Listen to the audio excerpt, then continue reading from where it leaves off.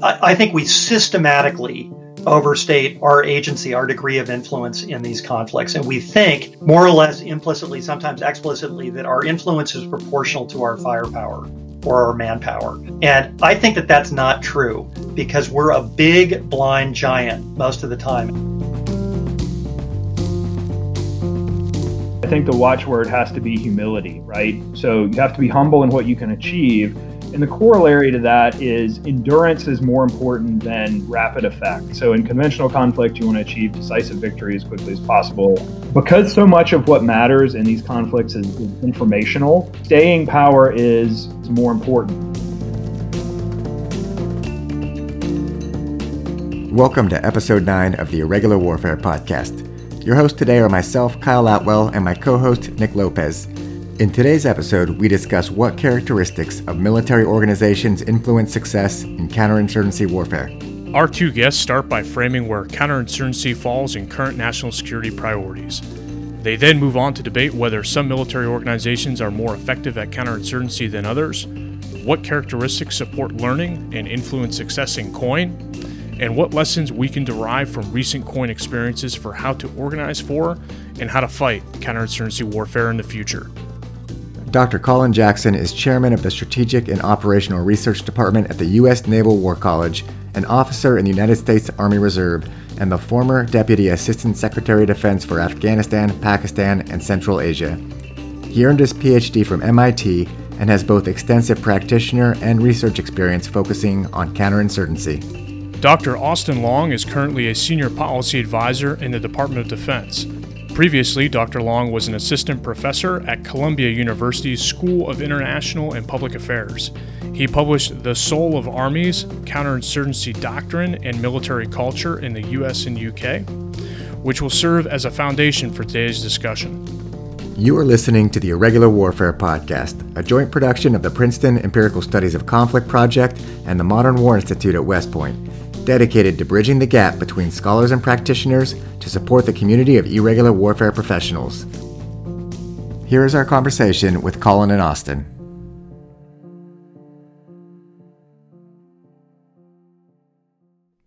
Colin Jackson and Austin Long, welcome to the Irregular Warfare Podcast, and thank you for joining us today. Pleasure. Thank you for the invitation. Good to be here. So our conversation today is focusing on why some militaries do counterinsurgency better than others. The topic of your book, Austin, and I'd like to start by asking what motivated you to write this book and why do you think it's an important national security issue?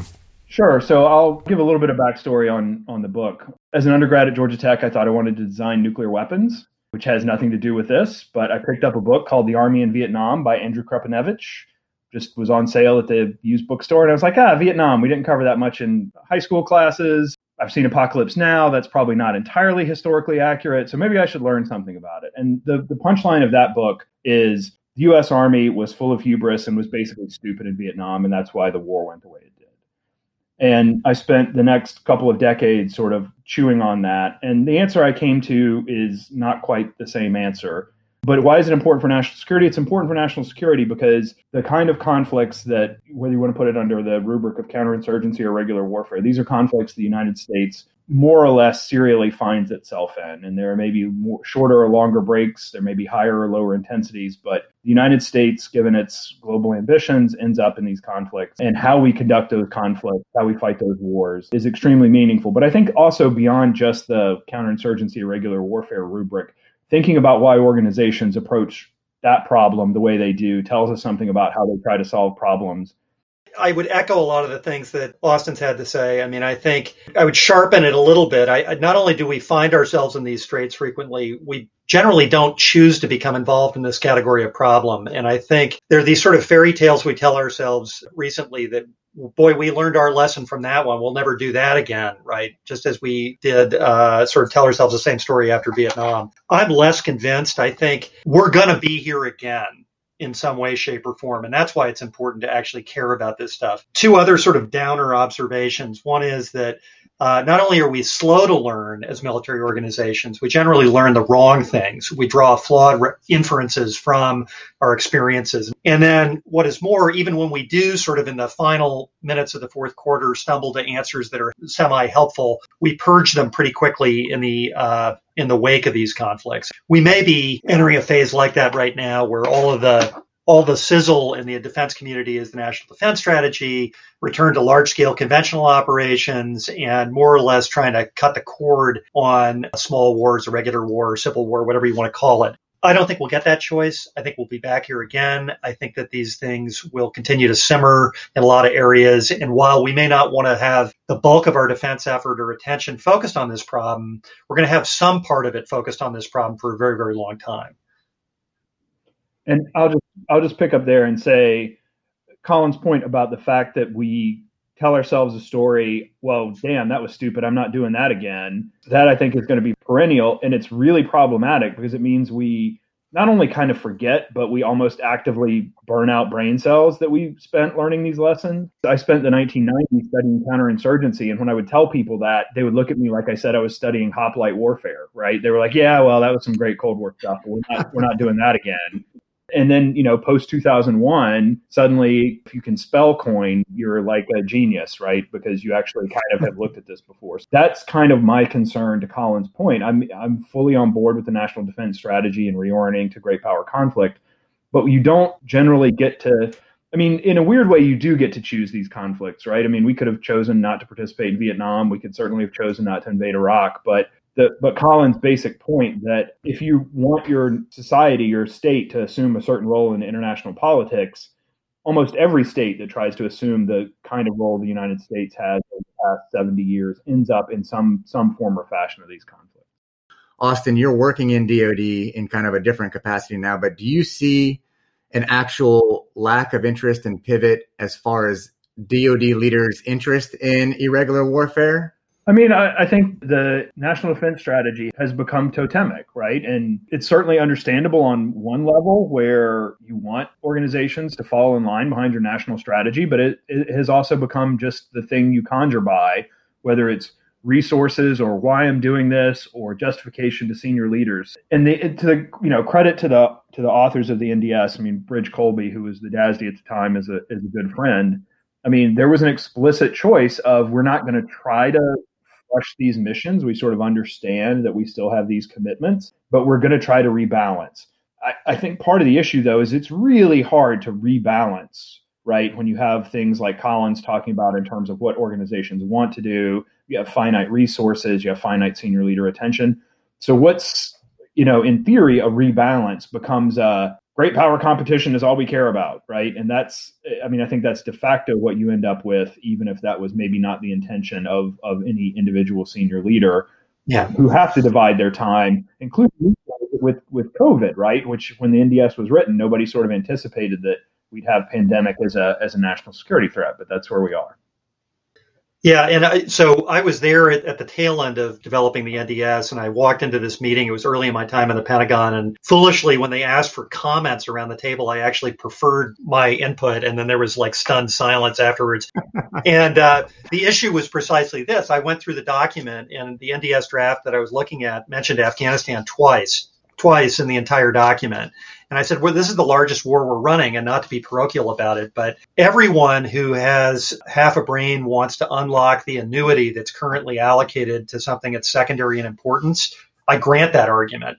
However, it is one thing to say one thing is more important than the other. It's an entirely different problem to say, how are we going to disengage from problems of secondary importance, or how are we going to manage problems of secondary importance which don't have easy endpoints? And stunned silence around the table. It's like, okay, well, can we get back to talking about China and Russia?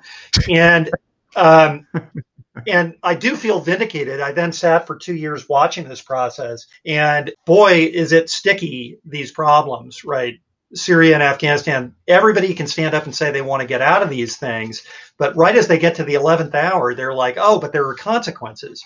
what does completely disengaging mean? Oh, I have a residual interest here of some proportion. How might I guarantee that in an efficient way? And so this is why these things are, to some extent, in my opinion, not going to go away, whether you define them as terrorism problems, failed states, civil wars, ... Austin, your book asks the question why some armies are better at fighting counterinsurgency than others, and you compare the U.S. Army, the U.S. Marine Corps, and the British Army performance in different counterinsurgency campaigns. What did you find in your research? So the punchline of the book is that organizations, military organizations in particular, have formative experiences, which I call the first war, but it could be a series of wars. But it's how the organization comes to think of itself as a professional military. And so I argue that for the United States Army, it's really the Civil War. The Civil War is really the first total war. It doesn't have all the industrial accoutrement of World War I and World War II, but it's mass mobilization. This fundamentally reorients how the Army thinks of itself. The United States is great for social scientists in that we functionally have two armies. We have this other thing called the Marine Corps, which is basically a second land army and a third Air Force and all these other great things. The Marine Corps ends up looking a lot more like what the U.S. Army probably would have looked like had we not had the Civil War experience. Its formative experience as a professional military are sort of the banana wars. It comes out of the Navy becomes professional. The Marine Corps has to find a mission. The mission is doing things a mass mobilization army is not really great at. So you end up with these two armies that look like what I call archetypes of conflict. One is this mass mobilization army that's very small in peacetime, but gets very big very quickly to apply industrial power. And then you have this other thing that's focused on small units interacting with the State Department and other sort of non-military organizations. And this is what the British Army ends up looking like. It too has this sort of colonial constabulary experience. And so what you end up with is organizations that think of themselves and other organizations differently, how they interact with them, et cetera. I will stipulate that the book started out, why are some organizations better at COIN than others? And it really ended up at, why did they approach the problem differently? So Austin, in talking about your research, I'd like to take a step back. So what makes counterinsurgency a unique problem set, and how is it a unique environment for organizations to adapt to? For me, the big challenge of COIN is it's such an ambiguous information environment for military organizations, right? If you're fighting World War I, you have not had any clue about how machine guns and barbed wire and rapid-firing artillery are going to work, but the environment will teach you pretty quickly or you're out of the war. So that's a very strong information signal. Like, why do our guys keep getting slaughtered? Right. It's these things. Feedback loop's instantaneous. The feedback loop is very tight, and it still takes a while to learn, but people start learning, right? The signal is just kind of hitting you in the face. For counterinsurgency, particularly of the kind we're talking about, which is sort of expeditionary counterinsurgency, fighting an away game, the selection pressure isn't that high, right? There's some things that are really highly kinetic, and whether it's in Baghdad during the surge, whether it's during the Tet Offensive, whenever. But then there's lots of signal that's not that violent. It's more assassinations and roadside bombs and who hates who in my neighborhood and why do they hate each other and these things that are awfully murky. And there, the information environment, what you want to pick up on is really strongly filtered by what your organization thinks is important. So if your organization thinks killing folks is important, then that's what you're going to focus on, right? And you're going to want to take down targets, whether it's through a sweep and clear kind of operation, whether it's through night raids, however you want to do it. If your organization is sort of focused on other things, there's plenty of that going on as well that you can kind of key in on. So I think that's the real challenge, is that the environment is so ambiguous. Once the environment becomes less ambiguous, most military organizations, they can kind of figure some solution out. They, if they don't figure it out quickly enough, they may lose the war, but they'll get there if they have time. I agree completely with Austin that military struggle primarily because they can't really interpret feedback in a coherent and effective way and translate it into action that gets them closer to what I would say is their goal in almost all of these things, which is to restore sort of organized political submission at an acceptable cost in terms of resources and manpower. Typically in expeditionary COIN, the name of the game is to sort of not only put the lid on it, but to see it sort of gel enough that you can walk away without the thing imploding. I would quibble a little bit with ambiguous. Ambiguous is one way of putting it. I think there's a selective misinterpretation of noise as signal and signal as noise. In other words, a lot of the things that you see that are symptoms of small scale warfare, ambushes, bombings, all these kinds of things, a military organization is primed with its existing sort of apparatus to interpret those as familiar events, things that are consistent with the way that they think about war as battle in a Clausewitzian sense. And they lock onto those things. They say, okay, this is the essence of the problem. The essence of the problem is the violence. That's to misunderstand what's going on here. What's really going on here is a competition for all the marbles, and it's among locals. The locals are renting muscle from contending forces, but the bottom line, this is about, Laswell's comment, politics is who gets what, when, and how, and that's what the whole war is about. The firecrackers going off all over the place are symptoms of that underlying struggle, but militaries typically lock onto the symptoms and say, okay, I'm in symptom suppression, I'm measuring my performance in terms of those symptoms, not in terms of what is the nature of the struggle going on here in the Civil War, what are the combatant parties, and what's their game. My sort of puzzling on this, both as a scholar and as a practitioner, has been, why is it that the things we do as military organizations tend to obscure this larger game rather than clarify it? And so I think Austin's exactly right that the signal processing is dorked up here. I'm even more pessimistic. I think that it's not some armies are good and some are better. I think most of them are terrible, particularly if left to their own devices. And that doesn't mean that there can't be individual learning. It's not a ding on people individually. It's not because military officers aren't smart or adaptive or whatever. Quite the opposite. It's that smart people indoctrinated into these systems of implicit belief sets have a very, very hard time suppressing what are understandable reflexes that are appropriate in conventional war and totally inappropriate in some instances in civil war. So my punchline is, look, why do militaries struggle? Because they misunderstand the politics of civil war. So I would say, the thing that I would point to that I do think is different between militaries is the extent to which they're willing to engage with, in a very substantial way, outside organizations. The Marines were called at one point the State Department's army, right? Because they interfaced with it so much in these overseas expeditions. The Brits are, their army knows it's an arm of the Foreign Office, essentially. Both of them are highly reliant on other militaries for what they do. So the Marines rely on the U.S. Navy. The British Army, if it wants to get anywhere, it has to rely on the British Navy to some extent, right? And so they're just these networks of, we're comfortable operating with and being the action arm of these other entities in a way that the U.S. Army, which, as I said, its experience was total war. There was nobody else that was going to solve the Civil War for the U.S. Army. There was nobody else that was going to solve World War II for the U.S. Army. They needed the Navy to get across the ocean. But once they were across the ocean, they got this, right? And so it's just a very different view of what your interaction with other organizations are. And, look, other organizations can be frustrating. They can be annoying. They often have fewer resources, certainly, than the mobilized U.S. Army. But they do bring a different perspective, as Colin was sort of alluding to. And your willingness to interface with that perspective and work with it, I think, does matter. If none of that is there, as the Brits ran into in Basra, right? The Brits sort of showed up in Basra in 2003, 2004, and were like, okay, we're going to do what we did in Northern Ireland. Well, where's the constabulary? Where's MI5? Where's the foreign? Oh, none of that stuff's here. Ruh-roh. And they end up sort of running the Northern Ireland playbook with none of those things. And the result is they empower warlords and militias, and it all goes to hell in a handbasket. So even when you're an organization that's quote unquote good at counterinsurgency, I think a lot of it is you're good at taking things and taking opportunities that may be available. If none of those opportunities are available, it's going to be a hard row to hoe regardless.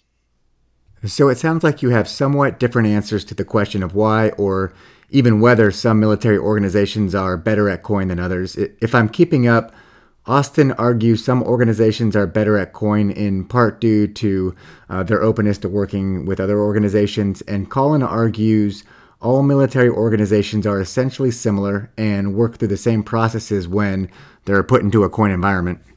Yeah, so this is one of these classic ones where, like John Lewis Gaddis would call it a distinction between a lumper and a splitter argument. I think Austin's argument is more of a splitter one where he's seeing, on balance, substantial variation in terms of, the openness, as he's saying, of some armies or services to integrating with non-military organizations. I look at the same data set and I'm like, they seem to my eye, to share more in common than they differ. So I started on the same puzzle and I was interested in this question question of, are the British good at counterinsurgency? So I look at this and I see not only within the British tradition tremendous variation in terms of their performance, which I think, Austin fairly alluded to in the Iraq case, but I also see a lot of commonality between the militaries that people wouldn't normally associate, between the American and British militaries, the British and French militaries. So I just see less variation on that dimension. I would agree with Austin wholeheartedly that the ability to work and play well with others is a key determinant of whether you're going to do well in these sort of political competitions and civil war.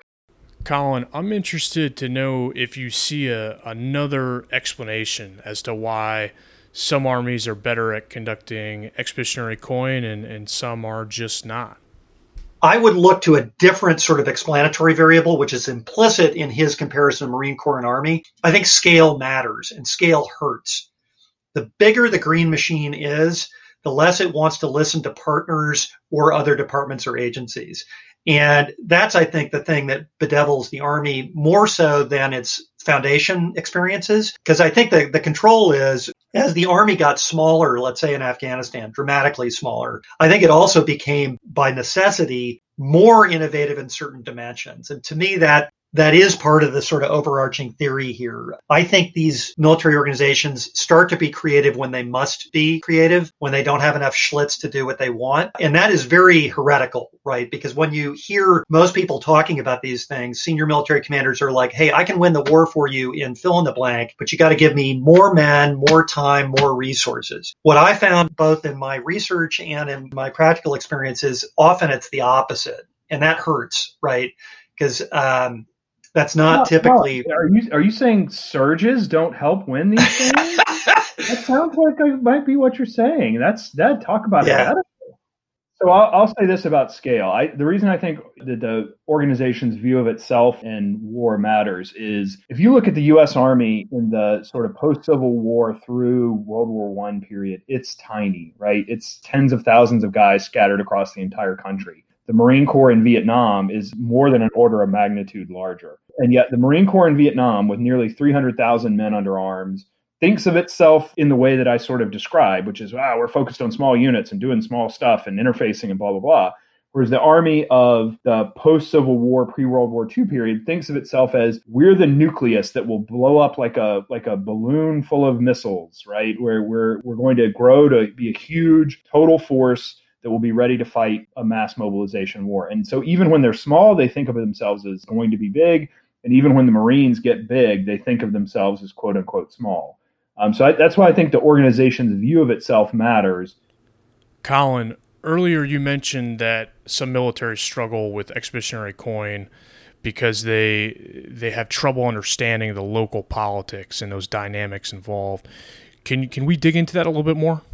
An old student of mine at the War College, battalion commander out of Ramadi in the 2005 timeframe, told this great story. And he was living the dream in Ramadi, where every time they rolled out the government center, they would get blown up, attack, complex ambush, IEDs, all this kind of stuff. And they would go to weekly engagement meetings in Ramadi, and they'd show up, and it was always the same guys. And the conversation would go something like this. Marines would say, well, we're here to help you, but we can only help you if you let us help you. This violence is preventing us from doing all these positive things for you out here, ... Why can't we get along? And the answer from the Greek chorus week after week was essentially, well, this is really unfortunate how you get blown up every time you roll out the gate, but this really isn't about us. This is people from out of town who are doing it to you. And we wish we could help you, but we really can't. And one day they walk into the engagement meeting, and this is late, I think it's like in December of 2005, and they walk into the engagement meeting, and it's a totally different set of people, completely. Same meeting, different folks. And they're looking around the room, and it's a bunch of people from target folders, people they think who are in Syria, senior imams, the whole thing. And they're like, what's going on here? And instead of the same story back and forth, the Iraqis open and they say, what are we going to need to do to get you guys to leave?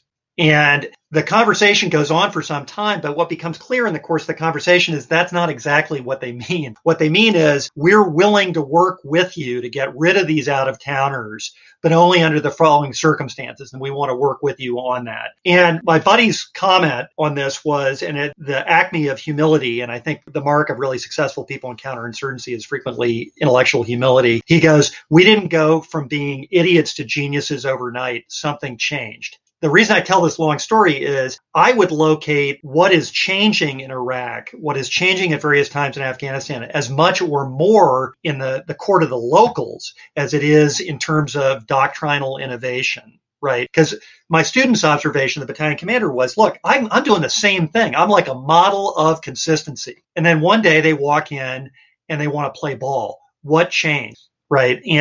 But the bottom line was it was a change in calculations on the Iraqi side among groups that had been insurgents, who had been in the gray zone, who knew who the AQI guys were.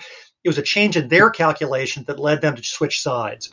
So this is interesting. And if I understand correctly, what you're saying is that the fundamental challenge is that the local political context is the biggest challenge. And even changing the approach or the amount of resources that are thrown at the problem set, that may not necessarily impact local dynamics as much as what one would want or one would think. Right. Well, yeah, so that's one, is that we don't understand the whole game and probably never will in any of these places, in part because it's so complicated, in part because of language barriers, but in part because the locals want to obscure it for us, right? They want to play their game and tell us the story we want to hear. But it's worse than that. There was a very, very interesting speech given by General Odierno to the Heritage Foundation, and it's called The Surge a Year On. He's trying to explain why things got better in Iraq. And his story is essentially, the nation gave us more resources. We learned a lot of things about doctrine by implementing a different doctrine, getting more resources, getting more manpower, and not giving up. We essentially forced the turn here. And the story I got from friends who were there, and certainly this resonates with a lot of other examples in other theaters, tells a slightly different story, which is that we have been doing a lot of important things more incrementally over time. A lot of the TTPs we ascribe to the surge or the counterinsurgency doctrine were present in some form or fashion already. And what happened was there was a huge shift in calculation by various groups inside Iraq. And the puzzle then becomes, well, why did they change? There are a lot of candidate explanations that aren't increased troop levels, aren't all these other things. That said, I don't want to diminish the credit that General Petraeus, General Odierno ought to get for getting behind success and reinforcing it violently. A willingness to be completely heretical in the use of money, the recruitment of locals, et cetera, and the willingness to take risk. Without those elements, you could have had something break our way, but we didn't exploit it. But my point is that the hinge here may have been something that occurred in the minds of the locals, and only secondarily sort of changes in our mindset or our approach.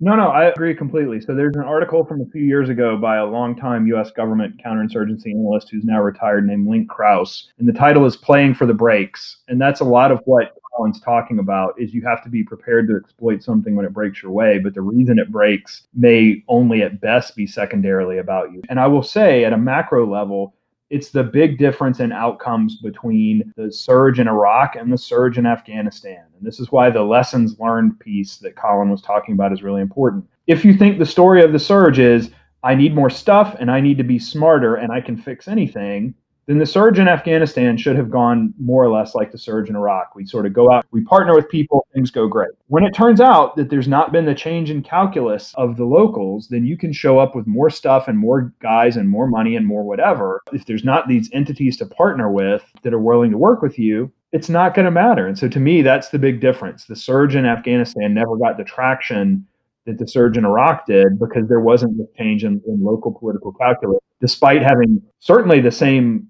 tactics, right? Many of the same leaders in General Petraeus and General McChrystal, right? You have a lot of the band is back together, but you get a very different outcome because it's a very different country. And we went into it saying, well, we know they're different, but I don't think people had internalized what that difference meant. Yeah, listening to what you're saying, taking the similar approach, applying it to two different conflicts with very similar leadership. I guess my question is, do you think that the influence that the U.S. military and any other external military can have is fundamentally limited in the first place? And what are the implications of that for how we should approach these conflicts? I'll jump in. I think we systematically overstate our agency, our degree of influence in these conflicts. And we think more or less implicitly, sometimes explicitly, that our influence is proportional to our firepower or our manpower. And I think that that's not true, because we're a big blind giant most of the time. And it's not because we're not smart. That isn't the issue. The locals do hold all the information. This is where the Kalivas Civil War book is so good. His argument is the locals have all the information. Everybody else has muscle. And then the locals manipulate the guys with muscle. And I think that's consistent across both of these cases. So we are the muscle when we conduct expeditionary coin, and the locals hold on to the information. Colin, you've spent a good amount of time either in Afghanistan to include 2009 during the surge, or observing coin in Afghanistan as a policymaker in D.C. How effective has the U.S. been at developing an understanding of the local political context, and taking that understanding and that information and getting it to those that need it? Yeah. So 2009, this was this period of time in which we had grabbed a lot of real estate in the East, but really had incredibly small numbers of Americans still there. It was very much the beginning of the surge. And so the question was, what do you hold? Why do you hold it? And what can you accomplish? The Afghan National Army was pretty basic during that period, able to do company level operations, maybe sometimes battalion, but not really in conjunction with us. In terms of information flows, I'm struck by, something that Elliot Cohen observed a number of years ago. Every one of the units that rotates through, if they don't go back to the same place, goes through this curve of characterizing its own knowledge.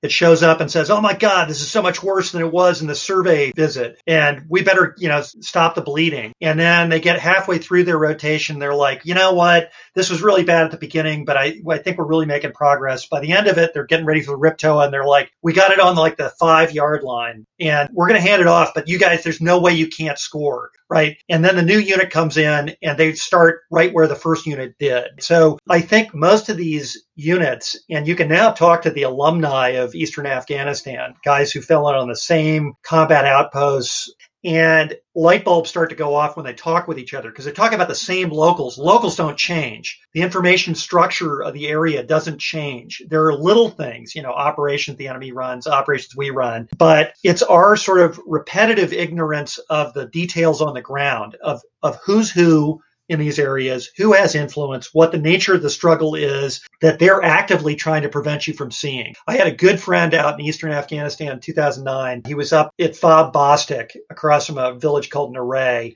And we were having a discussion before he deployed. And I said, the academic work I've been doing suggests that one of the interesting sets of questions to ask is who owns what? And so he tried this natural experiment, and I linked up with him in country. In the summer, he goes, oh, this was the funniest thing. They were willing to have conversations with me about everything that's typically American. Where's your police station? How many people have you trained? How many people have you detained? When I asked them who owns the following plots of land, they clammed up in a heartbeat. No one wanted to talk about who owned what, who really had influence, who had land rights, water rights.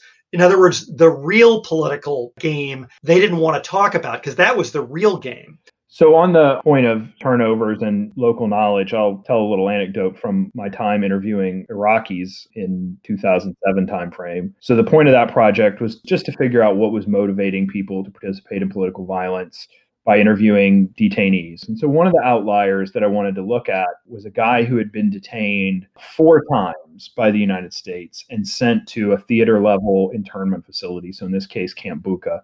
So let me interview this guy. So this is Ramadan 2007, sort of the fall. We're doing interviews at night. That's when the guys are awake and also when I can offer them a cigarette. So we're sitting in a trailer that has a rug in it. I've got an interpreter with me. And so it's just me, this guy, and the interpreter. He's an Iraqi farmer, which means he's probably 40 and looks like he's about 60. He's very chill. We have a very pleasant conversation about what's happened to him since 2003. And finally, at the end, as we're sort of wrapping up, I say to the guy, well, look, I just got to ask you something that's been on my mind. You've been detained, sent to these facilities, let go, detained, sent to these, what's going on? You keep thinking you have to fight the Americans. Explain to me what's happening. And so God bless him. He checks his watch to make sure it's before sunup so he can have another cigarette. And he asks for another cigarette, give him another cigarette, takes a long drag on the cigarette, kind of blows it out and says, look, when you guys came to my country, my neighbor joined the new police force that you guys set up. My neighbor and I had a dispute about some land. So when you guys came and he joined the police and we couldn't work out this dispute, he just told your American forces that I was a terrorist. And whoop, you grabbed me and took me away and took me somewhere. And then I talked to some people that looked just like you. And eventually they let me go and I went home. And there was a new American unit there. And the new American unit talked to my neighbor who was still in the Iraqi police. And he said, essentially, I don't know why your Americans at higher headquarters are stupid, but they have let this terrorist go. Whoop, I am grabbed again. I'm sent, rinse, repeat. Every time it's a new American unit, every time his neighbor says he's a bad guy, every time he goes away. Plausible story, but maybe it's not true. So I actually go back and look at his detention records kind of in detail. He was detained the time I spoke to him for allegedly shooting a mortar at Balad Air Base, right? So north of Baghdad. He's at Camp Bucca right now, which is at the very southern end of Iraq. At the time he was alleged to have been shooting mortar at Balad, he was still detained for that third time at Camp Bucca. So unless he broke out of Bucca, drove all the way through Iraq, shot a mortar at Balad, and then drove all the way back to Camp Bucca and broke back into Camp Bucca, there's probably some validity to his story, right? Somebody just didn't even bother to look at dates. They just said, this is when he did it. It's fine. The Americans aren't going to check. I don't know if he was still detained or not. And thus we end up with this guy who goes through this cycle of American learning or lack thereof during these turnovers. To me, it encapsulates that problem that Colin's talking about local knowledge. Like, people will use us to the extent that they can to solve their own local. I think it's important because something we talked about earlier is that we can make statements like, what are the characteristics of an army that makes it more or less effective in counterinsurgency? And the presumption there is that whatever we send there is going to have some influence on the outcomes of the conflict. But it seems like your argument, Colin, is that, whatever we send should be understanding that our influence over the local population, the local politics, is going to be limited by what we know, essentially. And we can have an influence, but our influence may be less determined by what we do and more determined by our ability to kind of support the right actor and hope they do kind of things based on their local knowledge that advance our interests, essentially. That's right. And I think, I'm going to abuse this metaphor, but it's like retuning your antenna. Instead of having your antenna tuned to pick up signals of gunfire, bombs going off, these types of things, you got to retune your antenna to sort of understand what the underlying political struggle might be about. And so I said before that humility is like one of the determinants of success in counterinsurgency, I think, at every level. I'd note various people who I think fell into this category. I mean, Scott Miller is an example, Joe Votel, guys who were not afraid to be intellectually humble, even though they were super capable people. It was that combo that was powerful. The other thing is empathy. Can I actually put myself in the shoes of the locals conceptually? That, to me, if you have that plus humility plus some dwell time, then you at least have the possibility of understanding what the underlying game might be. And then many things are possible. If you come in with the opposite set of traits, highly intelligent, but not empathetic, it's all about me, give me more stuff, give me more time, I think you run a much lower probability of having meaningful influence or to have success in the setting. So this is a good point to pivot to our final question, which is, what are the implications of your research and experiences for policymakers and practitioners? If we have such kind of limited understanding or influence over local politics, what does that mean for how we fight the imminent stream of counterinsurgency threats that are going to show up over the next several decades? Colin has said it several times, but I think the watchword has to be humility, right? So you have to be humble in what you can achieve. And the corollary to that is endurance is more important than rapid effect. So in conventional conflict, you want to achieve decisive victory as quickly as possible, application of combat power, et cetera. Because so much of what matters in these conflicts is informational, staying power is more important. And there's the sort of corollary to that is, therefore, your burn rate of resources is really important. The reason small footprint matters so much, to the extent that you can do it, is that it means you can keep doing it indefinitely, right? And that has implications both for not only what you learn, but also how your adversary thinks about the conflict, right? The Taliban alleged anecdote of you have the watches, but we have the time. That's only enabled by the fact that you think the Americans are going to quit and leave eventually. And we've stayed longer than they probably thought we would, but we're still looking at leaving. They're not. So to the extent which you can tell a story that I'm learning every day, we're staying, we're gonna mitigate these problems of RIP TOA, but what we are going to do is stay, and therefore you need to adjust your sort of strategic theory of victory, other side, appropriately. I think that's what we can take away from this. The organizations that we have to fight with, I think, are fundamentally the organizations that we have. I think Colin and I, while we get there by different paths, we don't see a way to fix or change the professional military organizations that we have in a macro way. I don't think you're going to get to the sort of counterinsurgency nirvana, but you can, by understanding the tools that you have, then come to understand how that means you have to prosecute the conflict. And I think that is, as I said, it's about humility and endurance much more than brilliance and decisive effect. I'd echo a lot of what Austin has had to say. I mean, when people ask me this sort of generic advice, what's the bumper sticker for these conflicts? It's hang on until something breaks your way. And hanging on requires you to be small enough, sustainable enough, both in terms of home front exposure, financial cost, that you can hang around until something breaks your way. But as I'm hearing this conversation, I mean, one way to talk about this resources question is, certainly my conclusion was that resources frequently are sort of soporific. They're an anesthetic to learning, right? Like, so having lots of stuff leads you to do lots of things, but not think very much. And the timing with which you receive resources is critically important. So the story that Austin is telling, something is germinating in Anbar, it starts to break your way, and then the avalanche of resources shows up. That's why that's so successful. In the other instance, in Afghanistan, we assume that the causal agent is the resources. And so we flow a lot of stuff in there, but that break didn't precede, certainly, the arrival of the resources and really doesn't flow from it. And so we may have gotten some really substantial achievements in a classic snuff out the fire mode, places like Helmand and Kandahar, where we sat on top of the population for 18 months, violence went down. But the problem was, as we uncovered after that, violence reignited. So I think timing of resources is critical. I'll add one other sort of policy, so what? I think we should expect, and I want to be wrong, I desperately want to be wrong about this, but we should expect some selective purge in this period. We may be in the middle of it, where we forget or we burn out the things we were good at in the late stages of this counterinsurgency. Here's the new advisory model that we've used with tiny footprints, both in Syria, Iraq, and Afghanistan. Forget how important all of these information requirements are. Forget how different civil wars are from conventional wars. We run a substantial risk there. So anything we can do to keep the eternal flame going is a good thing.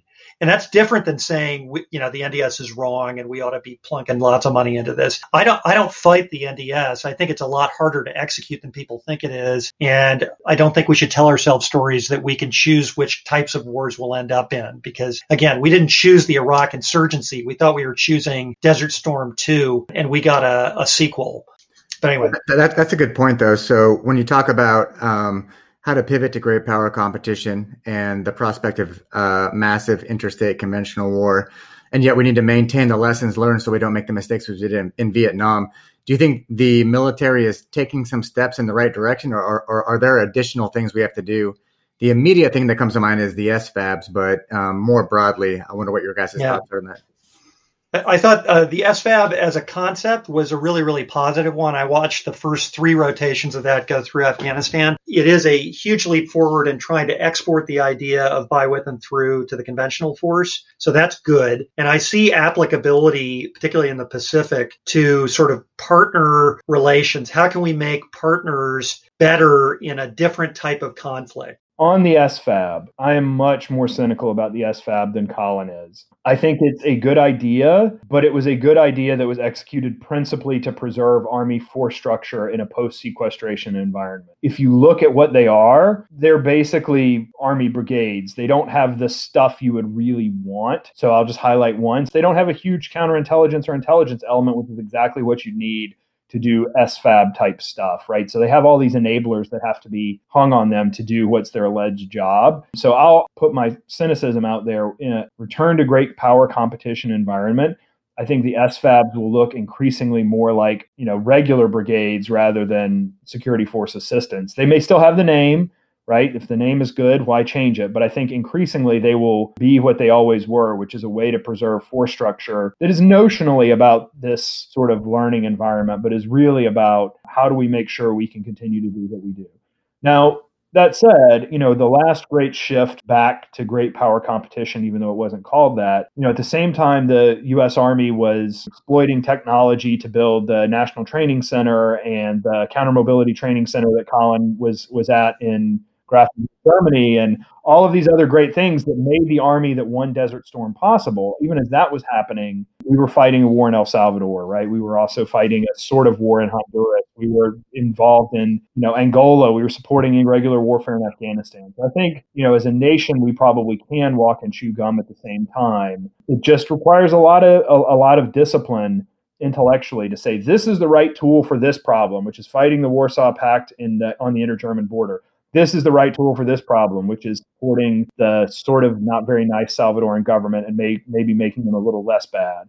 This is the tool for Angola. This is the tool for Afghanistan. And understanding where you can apply the right tool, knowing that the right tool is the one that will allow you to exploit the breaks, as we were talking about, not the one that will just come in and fix everything because it's awesome. I think Austin's point's a really interesting one, which ties up the Title 10 piece of this as well, which is the services are quite frequently in a game of force structure protection and resource protection. And each one of them has a different bumper sticker for this: Carrier Strike Group, Divisioner, BCT, MAGTF, like everybody's got their thing. And there is a sort of a two-level game going on here. One is to preserve force structure and the other is to solve problems. And these two are often in tension. And I agree with Austin that if the world were simply a problem-solving exercise, what you'd be doing is tailoring force packages to problems. But what we see more frequently is services saying that, but in reality doing a mix of how can I use the problem to do what I want to do? How much of the problem do I need to solve to get what I want? So this is a good place to stop. I want to thank both of you for coming on the Irregular Warfare podcast. This has been a great conversation. It's been a real delight. I appreciate the opportunity to talk about this with you guys and also to rehash many old injuries with Colin. Thanks again. Yeah, no, I'd echo Austin. Great fun and super important topic, and you guys are awfully good to have us on the program and also to keep the flame alive on this stuff. This is a problem we won't be able to get unstuck from. That's my proposition. But for that reason, it pays for a lot of folks to take this stuff seriously, even if it isn't problem number one at the moment.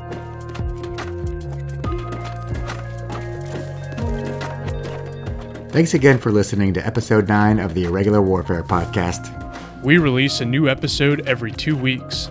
In our next episode, Dr. Sue Bryant and Brigadier General retired Kim Field talk about the human domain of warfare.